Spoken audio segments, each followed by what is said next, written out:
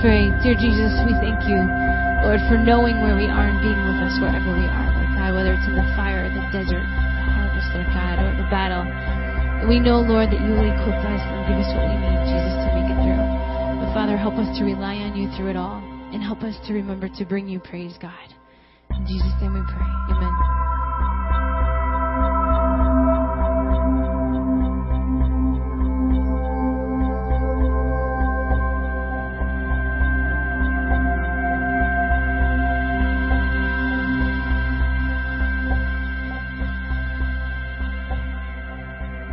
Hey, as much as we hate to see summer end, it's kind of nice to get back to the routine, isn't it? Whether it's kids back in school or you finally back to work or whatever's going on, as well as back to 2 services. Just comfortable back in our regular routine. I'm so glad you figured out that you were supposed to be here at 9 o'clock. In about 15 minutes, there may be some friends walking in who got used to 9:30, and if that's the case, just move to the side, fill them in on what's happened up to this point. That'd be great. If this is your first time here today, we're glad to welcome you. And as you're leaving today, we've got a gift on the table as you're walking out. It's a book by Andy Stanley called How Good is Good Enough. Make sure you take one of those. It helps you get an idea of exactly how to have a relationship with God. We also have some Bibles back there. If you don't have your own Bible, one that is written in good, clear, plain English, please feel free to take one of those and read it and use it. It's really important. On the inside of your folder today, you're going to find some things. This is probably one of the more important folders of the year. Okay, if you're going to read one in the 52 weeks of the year, this is the one to read. So make sure you take the time to go through. Why do I say that? The announcements on the front give you all the dates of everything starting up in the next couple of weeks. So it gives you an idea of when is junior high starting? Where are we meeting? There's still some people thinking church is moving to the warehouse. We're not moving to the warehouse. We're meeting here. So that'll fill you in on that. We also have an update of some of the location of the warehouse where student ministries will be happening, some of our journey groups. Just a lot of things in there that you'll want to read. And there's your card, as always. Would you go ahead and take that? Put your name on it. Whatever other information you want. At the end, I'm going to be asking you a question, and I'm going to want to know your response to that question. We will hold on to the Journey Group folder toward the end and talk about that when we're doing our announcements. Are you familiar with the Beloit Mindset List? Have you heard of this before? There's a little college in Beloit, Wisconsin, ironically called Beloit College. And they put out every year a list of the mindset of the incoming freshman. What is the world of the incoming freshman? I believe that would be a person born in about 1993. And they come up with a long list. I know some of you are laughing, like, really? They're adults? Yes, they are. They really are. Some of the things that are true of them. There has always been an internet ramp onto the information highway. They've always had that. Some of us remember paper, pencils, not them. They're beyond that. States and parents have always required and recommended the wearing of a bike helmet. Any of the rest of you remember when we used to ride recklessly? No helmet. Ooh, I can't believe we did that. They've grown up with websites and cell phones, and there are adult experts that have fretted about their alleged deficits of empathy and concentration because of that. How about the phrase, don't touch that dial? Do you remember that phrase? When they hear that phrase, they go, huh? What dial? What you talking about? Amazon has never just been a South American river for them. That's a big one for them. You refer to LBJ, they might assume you're talking about LeBron James. There has never been an official communist party in Russia in their lifetime. Imagine that. Arnold Palmer has always been a drink. Sears has never sold anything out of a big book that could also serve as a doorstop. They've always wanted to be like Shaq or Kobe. They would say, Michael who?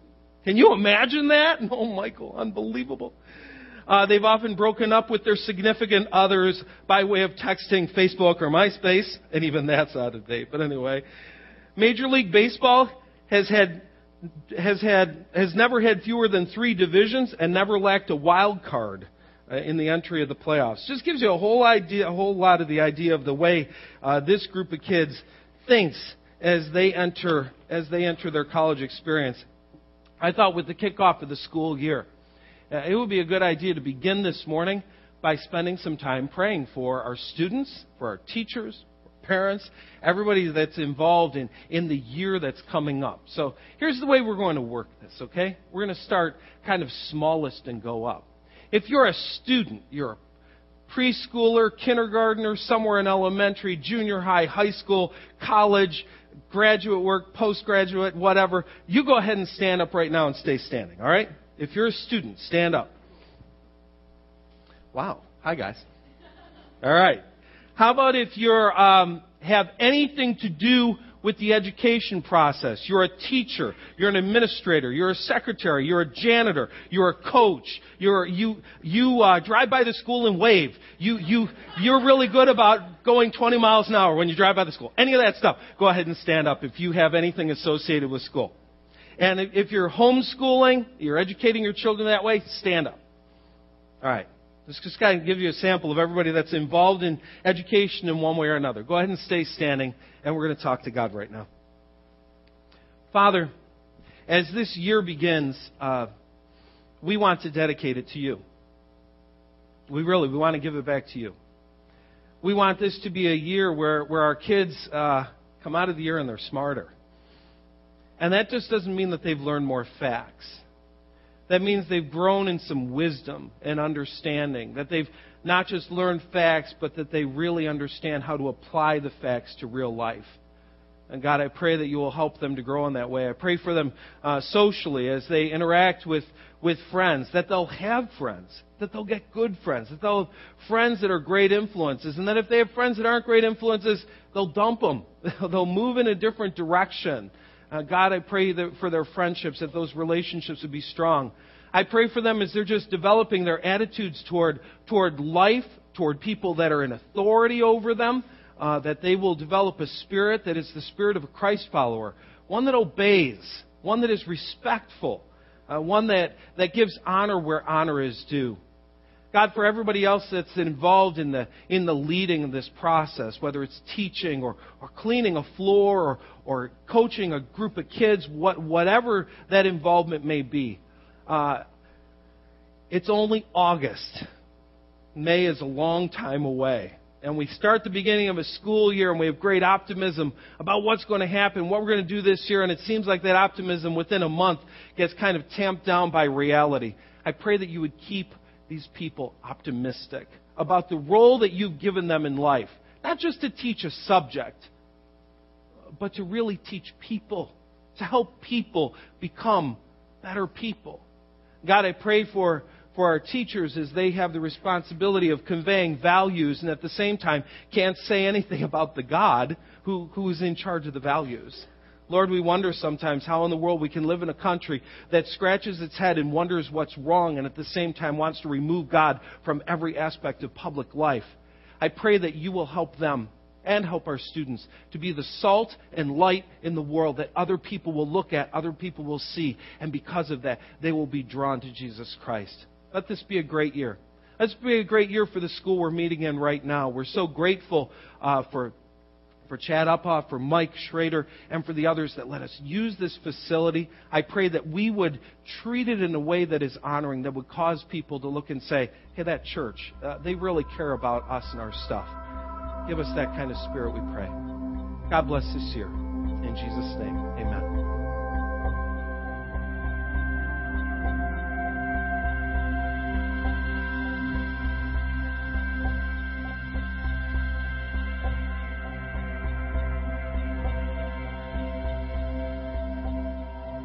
I imagine you're familiar with the concept of a watermark. You've seen a piece of paper that's got kind of an image in it. Something's going on there, an impression. You can't maybe necessarily tell what it is right off the bat. You hold it up to light, and there you can see it. And maybe a business or a company has put their logo kind of as a stain in that water, or in that paper where it can be seen. But the words are the things that are seen, but there's something going on in the background. I've been thinking a lot about that word watermark this past week, and and especially in light of what we did last week. That there were a bunch of people that said, I want everyone else to know that I'm a devoted follower of Jesus Christ. So we're going to take a little bit different approach than we do normally to this particular topic. A lot of times we'll talk about baptism and then say, hey, anybody want to get baptized? Next week, we're going to go ahead with the baptisms. This week, instead, we've had a chance to see the baptisms. We've had the chance to see people walk down in that water. And I thought, for the sake, first of all, of people who were there and have never experienced baptism the way that we do it, it would help to just say, this is why we do what we do. But here's the other reason we're doing this today. Because there are some of you that have been baptized, and if you were asked right now, so what's that all about? You kind of go, well, you get wet. You'd stumble a little bit. You'd wonder, what do I say? How do I help people to understand this thing that we do? Because honestly, when we used to do it in a church building, it felt all ceremonial and cool and whatever. You take this thing out to the park. And I know some of you inside, you're kind of going, I wonder if anybody will be watching what we're doing here today. And it's a little bit more nerve-wracking, isn't it, when all of a sudden we take it out. But that's what it was originally intended to be, wasn't it? That the world would know about our relationship with God. So here we are in this river baptizing people. It just seemed like a great idea today to go ahead and once again say, what is this watermark all about? What is this thing that Jesus has asked us to do? So, I'm going to get you moving here a little bit again. We're going to be talking this morning about believers' baptism by immersion. And want to kind of get an idea. We're going to gauge the room a little bit. So I want to run a little bit of a survey and ask you, when did you get baptized? When did you get baptized by immersion? For me, I was somewhere, I'm still trying to figure out, 7 or 8, somewhere in that range. I know I was young. Remember the night very clearly. I remember that the lady before me, her name was Mary Kurzak, sweet older lady in our church, and when she got baptized, she kicked her leg up out of the water. Hard to forget that. That's burned in my mind. I remember that night very clearly. I remember how important it was. That to me, I was telling everybody, I love Jesus, and I want to be used for Him any way that I can be used. So, help me with this. We're going to have you stand. I mean, it's 9 o'clock again, folks. I can see some of you going, man, I did not get enough Starbucks before I came here. So we'll do a little aerobics instead. If you were baptized as a child, and by child we're basically saying, you define it. If you were baptized as a child, go ahead and stand up. If you were baptized as a child. Now, stay there. Look around the room. Because we're going to see the percentages and how this works, okay? Go ahead and sit down. If you were baptized, now some of you are going, oh, you didn't tell me you were going to put that up there. If you were baptized as a teen, I don't know of a teen that considers himself a child, but if you were baptized as a teen, go ahead and stand up. If you stood up as a child, go ahead and do it again. That's okay. We didn't warn you where this was going. It's interesting. The child was very one-sided. You guys spattered much better. Good job. Okay, have a seat. This one I'm really intrigued to see. If you were baptized as a college-age student, I know you're going, oh, but there are teens in there. That's okay. 18 to 22-ish. I know some of you, you're around 40, and that's okay. But 18 to 22-ish, that college range, stand up if you were baptized during that stage. Now, stay here for a second, because Dana loves making... You just stay on the rest of the service. You just stay. No, okay. Interesting that this is, college is a stage. We have a family friend who last year at college at ISU accepted Christ and was baptized. Really formative time. It's incredible. It'd be fun to just hear your stories right now. Have a seat. Now, okay, we're going to go really broad here. This one's like 25 to 35. Baptized at 25 to 35. Some of you are going, shoot, now I got to admit I'm almost 35. Oh, man. This is really, are you seeing the pattern here? It really has not diminished tremendously. It has gone down from child, obviously, but still a pretty good representation of 25 to 35. Have a seat. We're going 35 to 50. About the same as the last gang. Little smaller, but not by much. All right, have a seat. And then 50 plus. Oh, cool. So Mike has to admit, sorry, Mike was baptized last week. Okay, have a seat. So that's cool. Nice representation from all ranges. It's kind of fun when you do that. I had some assumptions that like 3/4 would be child, that it would be a little bit more varied. So it gives you an idea of the ranges. You can only begin to think of the different challenges at those different age ranges. That as a child, we might be concerned, do they really understand what they're doing? Do they really understand what's going on? If you're 45, 50, you might be having to put yourself in a spot of saying, wow, I think a lot of people probably thought I had my spiritual act together by now. And now I'm having to admit that I didn't understand this or something. So each age range has some interesting challenges along the way that they have to deal with in declaring their devotion to Jesus. We believe in this concept. Believers' baptism by immersion. And those 3 words are incredibly meaningful. The middle one is the one, of course, that's the action. Baptism. And when we teach our baptism seminar, we're clear to say, baptism isn't only a Christian thing. Lots of groups baptize.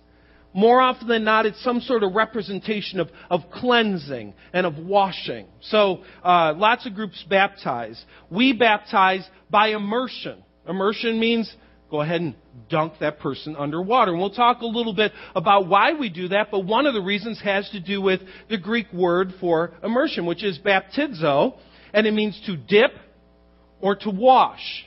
And we've talked about this in the past, that when you look at Greek documents from the time of the Bible, they'll talk about baptizoing dishes. Now, what would you do if you were going to wash your dish? Would you flick some water on it? No, you'd go ahead and dunk it under some water and rinse it off. So that's part of the reason, as well as some of the images, that we choose to do immersion. But a huge piece that is really important is that first word, believers' baptism.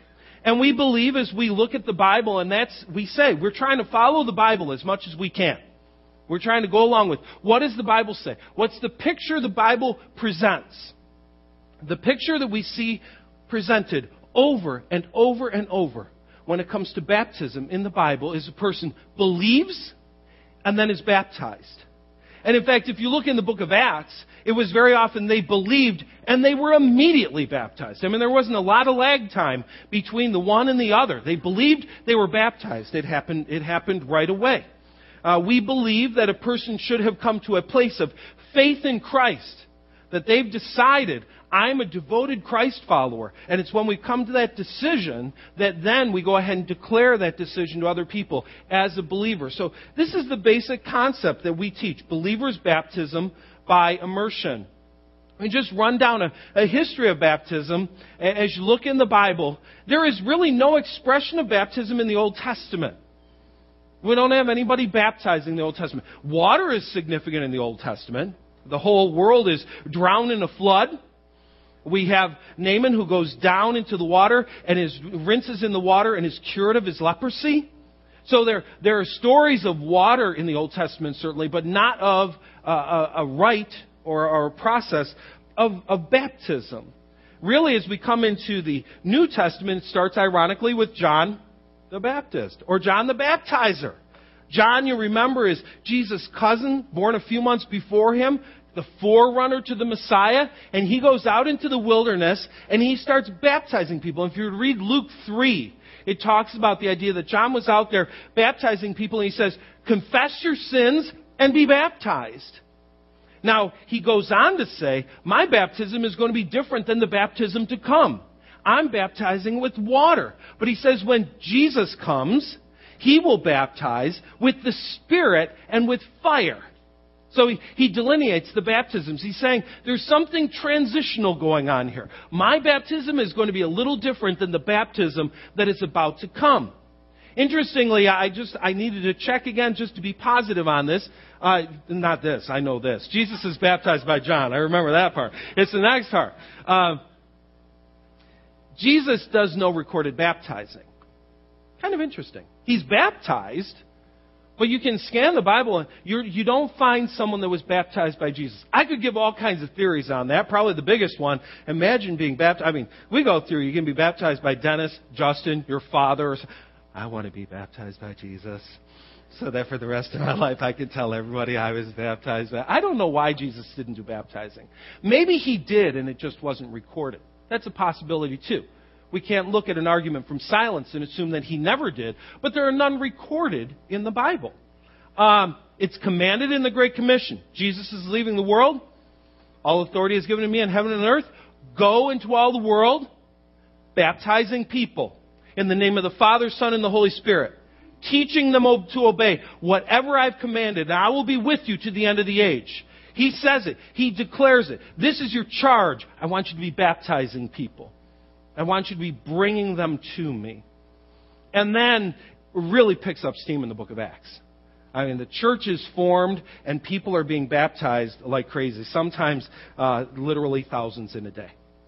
People are being baptized as they repent of their sins and go ahead and align with Jesus by being baptized. So what is baptism? What is this all about? I think first and most important, it's an act of obedience. Here's where we are again. We believe the Bible. We try to follow the Bible.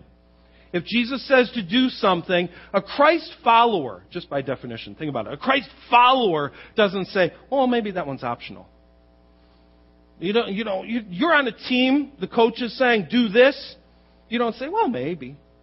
You do it or you're going to be chewed out when you come off the field, right? When Jesus says do something, we say, yes, sir. I'll do what you ask. So it's an act of obedience. If he wanted us to be baptized, we're going to be baptized. Here's the second. It's a public expression of a personal experience. A lot of people talk about their salvation as it was a personal experience. And in fact, they may even struggle with, I don't want to get baptized because that's a public thing. And I want this to be a just Jesus and me thing. I want it to be between him and me. I think Jesus fully understood we need some public accountability. We need other people seeing the watermark, knowing I remember the day you declared you're a Christ follower. Live like it. We use this as an example a lot of times, a wedding ring. The day I received the ring didn't make me married. If I took it right off right now, I wouldn't be available. It's a public expression of a personal experience. I'm married to my wife and I get to let others know by way of this mark. And it's a visible declaration of devotion to Christ, which honestly, to some degree, does not have the same impact now as it used to. When you have a Roman emperor who's saying, call me Lord, I suspect throughout the generations we've had American politicians who would love that concept. There have probably been a few that thought, I should just change my name to Your Majesty and we'd all rise. But he was serious. Call me Lord. Call me Kyrios. Call me Master. And Christians were in a little bit of a spot because who were they supposed to call Lord? Jesus. And when you were baptized, very publicly, you were declaring your full devotion, your allegiance to someone other than the emperor. You were declaring your allegiance to Jesus. It was a visible expression, a declaration of devotion to Christ. I mean, you couldn't kind of go, yeah, well, I did it because I need to make my mom happy. No, people knew. You did this for a reason. You did this to say, I belong to Jesus. One of the areas that people get kind of hung up is the views of baptism. Because let's face it, even as I talk about this today, some of you are saying, yeah, I was baptized as a baby. Some of you are saying, well, I wasn't baptized by way of immersion. And honestly, the Christian church has had lots of different views and opinions on this. And I think when we get to heaven, there is going to be a class in which Jesus is going to say, okay, we're just going to straighten this all out now so you understand what's going on. You got it? Here we go. But let me give you the three basic views. These are words that you can use at lunch, and you'll look really smart with your friends. The first is the sacramental view. This would be primarily the Catholic Church, but other churches teach it as well. And believe me, right now I am giving gross oversimplifications of these views, okay? The sacramental view is this, that the water is able to wash away your sins. The water, in and of itself, has the power to wash away your sins. In some teachings, in some religions, it washes away original sin. For others, they believe that even as an adult, as you go under the water, your sin is washed away by the water of baptism. We believe the Bible teaches your sin is washed away by the blood of Jesus. It's the blood of Jesus that takes care of our sin issue. So that's a sacramental view. The second view would be a covenantal view.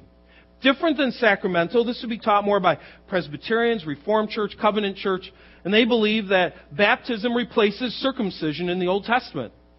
So you had Old Testament circumcision, which made you part of the nation of Israel. The New Testament baptism is the replacement of that, makes you part of God's people, the church. And again, they would baptize a child in order to do that. And of course, then there's us. We believe in the symbolic view. We believe that the water does not wash away your sin, but the water declares what's been done to you. That the blood of Jesus washed away your sin. And because it washed away your sin, you're declaring to other people what God has done for you. As you look at the symbols, there are two significant symbols that are expressed. One is the death, burial, and resurrection of Jesus. This is why I believe, and as you got the chance to see it last week, it's so fascinating to watch a person standing there and die. Go under the water, just like Jesus in the grave. Come out to new life. It symbolizes the death, burial, and resurrection of Jesus. It also symbolizes our new life in Christ, that we died to our sins, and now we have life in Jesus. Let me show you some significant passages. I want to show you this one is from Eugene Peterson's translation of the Bible called The Message. I love the creativity of the way he says this. He says, "So what do we do? Keep on sinning so God's grace can keep on forgiving? I should hope not." People are saying, sin a lot, because we want to prove God is full of grace. And he says, that's not what this is about. He says, if we've left the country where sin is sovereign, how can we still live in our old house there? Or didn't you realize that we packed up and left there for good? That is what happened at baptism. When we went under the water, we left the old country of sin behind. When we came up out of the water, we entered into a new country of grace, a new life in a new land. That's what baptism into life of Jesus means. When we were lowered into the water, it's like the burial of Jesus. And when we were raised up out of the water, it's like the resurrection of Jesus. Each of us is raised into a light-filled world by our Father so that we can see where we're going in our new grace-sovereign country. I want you to see this verse as well from 2 Corinthians 5:17 when it talks about this symbol and what it means in our own life. This means that anyone who belongs to Christ has become a new person. The old life is gone. A new life has begun. By being baptized, we're declaring something new has happened in us. Something great has happened in us. I want to go through the 3 questions that we ask people when they're baptized. When we baptize a number of people, we say it so often that after a while you can just you hear them, but you're not really hearing them. What are we asking people when they're baptized? The first is just a profession of faith.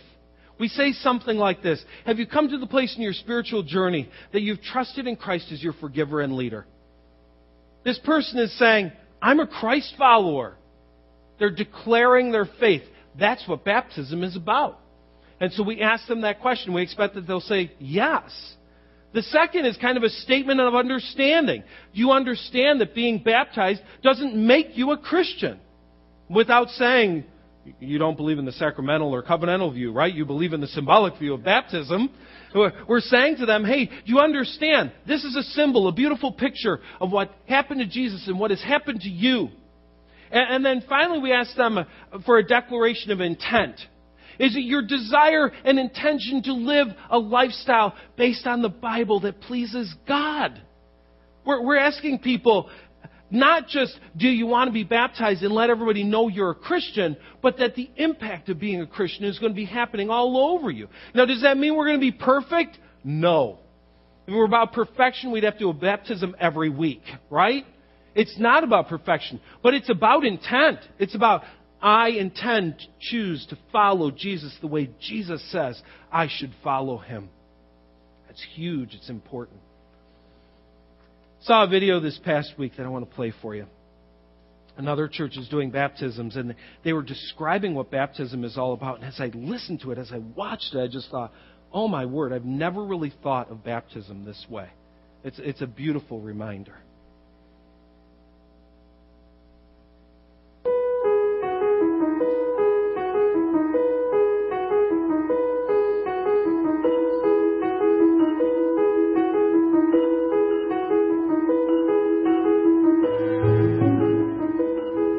Jesus is baptized at the beginning of his ministry, and at the end of his time on earth, he tells his followers that every believer should have an experience like that in their journey. Now, I was baptized when I was 8 years old, but my journey hasn't always lived up to that moment. I've wandered, I've doubted, sometimes I've just rebelled against God. So it begs the question, what was my baptism for? Was it inauthentic? Was it a poor attempt at an empty ritual? Or a rite of passage that didn't stick? What's the point of a moment like that if our journey will still have its struggles? I mean, what is baptism, and why does it matter so much to Jesus?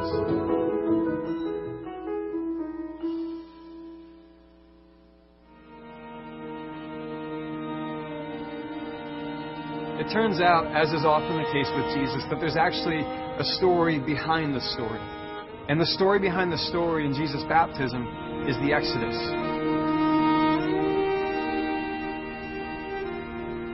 When the Hebrew people were in Egypt, they weren't really a people at all. They were just a bunch of poor, extended family living in somebody else's country where they were property.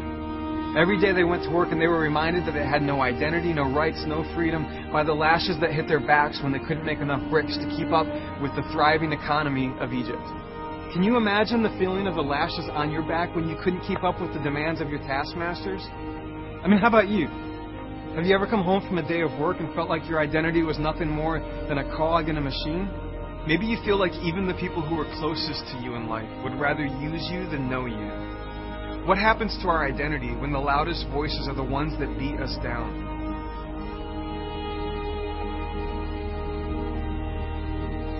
So God looks down and he sees the Hebrew people, and he sees that they know themselves as slaves and workhorses, but they don't know themselves as children of God, and he decides to do something about it. So he sends Moses into Pharaoh's court. Moses says, let the people go. Pharaoh says no, and God sends devastating plagues on the nation of Egypt. Eventually, Pharaoh relents, and for the first time in generations, the Israelite people are free. They walk out of Egypt to become their own people. They come up against the waters of the Red Sea, and at that point, Pharaoh changes his mind, and he sends his armies to get them. And what do you do when you think that God has saved you, and then you're not so sure? What do you do when doubt and struggle enter in? Maybe you don't do anything. Maybe God comes through.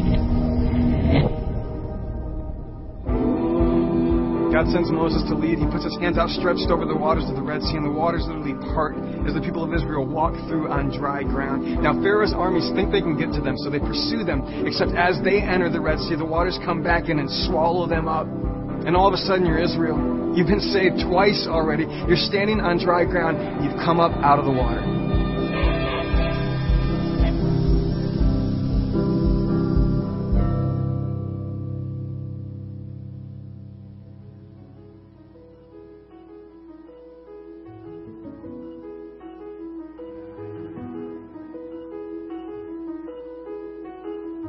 You keep reading, though, and after God brings Israel out of the water, you sort of wonder if he bet on the wrong horse. Because they still have struggles on their journey. They still have problems along the way. In fact, there are moments when you flat out wonder if they've lost their identity again after their Red Sea moment. It's like they keep listening to these voices that whisper to them or shout to them and say, you're not who you think you are. But maybe that's the point. God didn't bring them through the water because they would be perfect. He brought them through the water because he knew that they would wander and that they would need an anchor in their story, a tether to their identity when lies get shouted at them about who they are and their future. Now, baptism for Jesus doesn't just look back to the Exodus. It looks forward too, because our deliverance didn't happen at the Red Sea with Moses' arms extended. It happened at the cross with Jesus' arms outstretched. We weren't rescued from Pharaoh's army, and we've been saved from the slavery of sin. It's not the waters that cleanse us, but they symbolize a life that has gone to the cross with Jesus and come up from the grave with a new identity of freedom in Him. As we're going to have moments when we're tempted to believe that we're the old us instead of the new us. You're going to have voices screaming at you that say that you're not holy, you don't belong to Him, you aren't loved. But you and I are given a moment to step into the waters, to feel grace wash over us from head to toe. Jesus says be baptized in the name of the Father, the Son, and the Holy Spirit.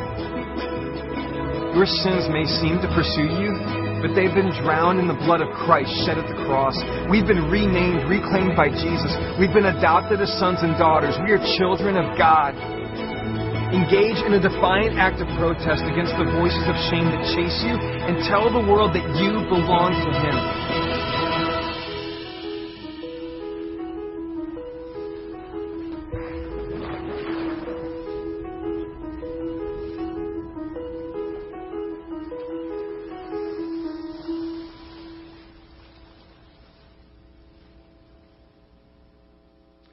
I'm going to post that later today, and I hope that you'll watch it again and again. Because I tell you what, every time I've watched it, it's just given me a clearer idea of why in the world I got baptized in the first place. I love that he said it's an anchor in our story, a tether to our true identity. We need that anchor, that reminder. I remember when that happened. I remember who I am. A moment to step into the water and feel grace wash over us from head to toe. A defiant act of protest against the voices of shame that chase after us. It's a chance to tell the world that you belong to Him. So I want you to see their faces one more time. Listen to what he said again. It's like you keep listening to these voices that whisper to them or shout to them and say, you're not who you think you are. But maybe that's the point.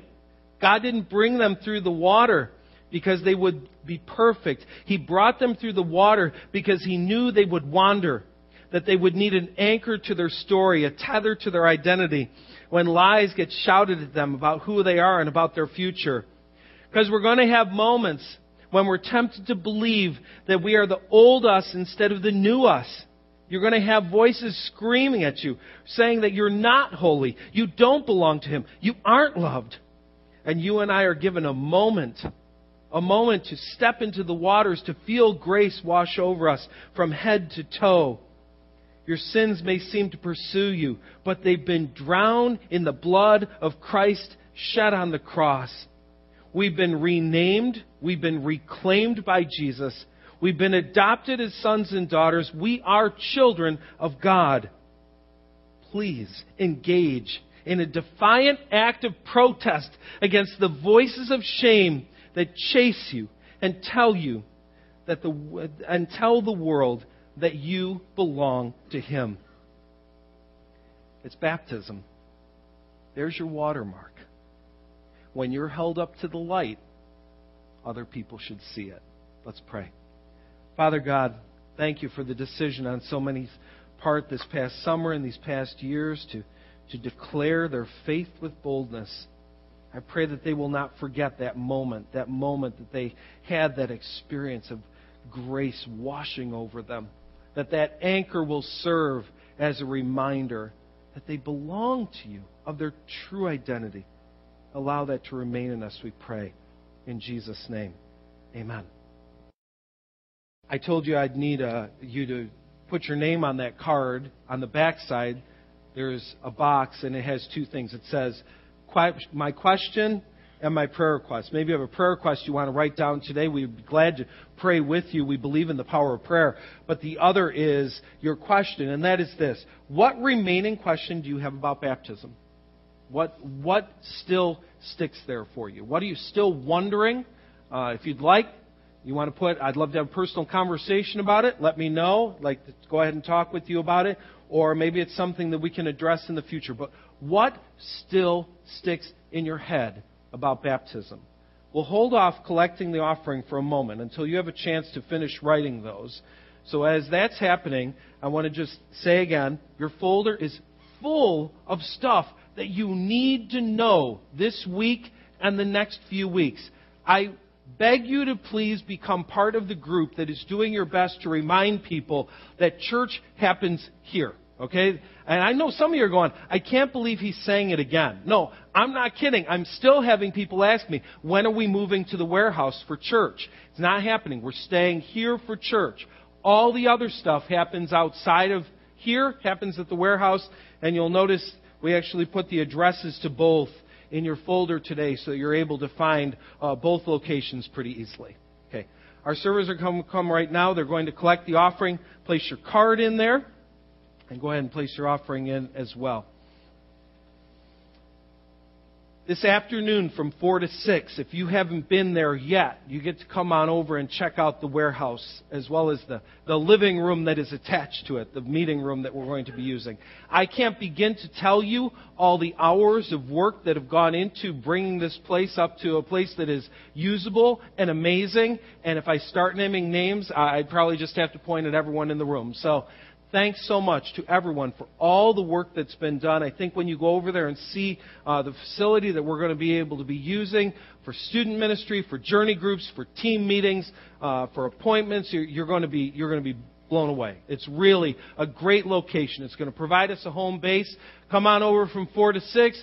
Check it out. See that space. We want you to be familiar with where it is before you have to be there for the first time for a meeting or to drop off your kids. We'll have signs out there. Easiest way to find this, turn at Feedloft on Northern Illinois. Drive all the way down. As you're almost to the end, you'll see a green warehouse on the right-hand side. If you go a little too far, you're going to be getting a canister of Rhino gas. You don't want to go quite that far. Just a little bit short of that, and come and enjoy that time. All the dates of when everything is starting up, when junior high is starting up, which is this Wednesday, when high school is starting up over at the warehouse, which is September 11th, all those dates are on your folder. Make sure you check those out. The other thing that was in there today's the day that we begin to talk about fall semester of journey groups. We have some fantastic opportunities for growth this coming fall. And I'm just going to point out two things on the folder. The first, if you open it up, the two top groups, we've never offered these style of groups before. One is an online group. Some of you just struggle with being able to get to a place, a space. You'll be able to go ahead and do a group online, a little virtual group. The other group is very non-virtual. It's a running group. So that one's going to be a little bit harder work, but you've got those two at the top. The back side of the folder lists all the one-time opportunities or short-term opportunities. Because again, for some of you, signing up to do something for 10 weeks is tough, but a couple of times is a little bit more workable. So this is available. Go ahead and read it over. Start to get an idea of the group that you plan to participate in. And you can start doing your registration online from the church website. So go on, click it, check it off, and get ready to get started with your group. God, as we head out into this week, there are so many adventures that you have in store for us. We're going to be held up to the light every once in a while, God. People are going to wonder who we really are. And I pray that our watermark will shine through. I pray that as people see us, they'll understand. Not because we're obnoxious about it, not because we're rude, but because we're just following you. That they'll understand that we are devoted Christ followers, and we plan to live that way. We pray this in the name of Jesus. Amen. Have a great morning.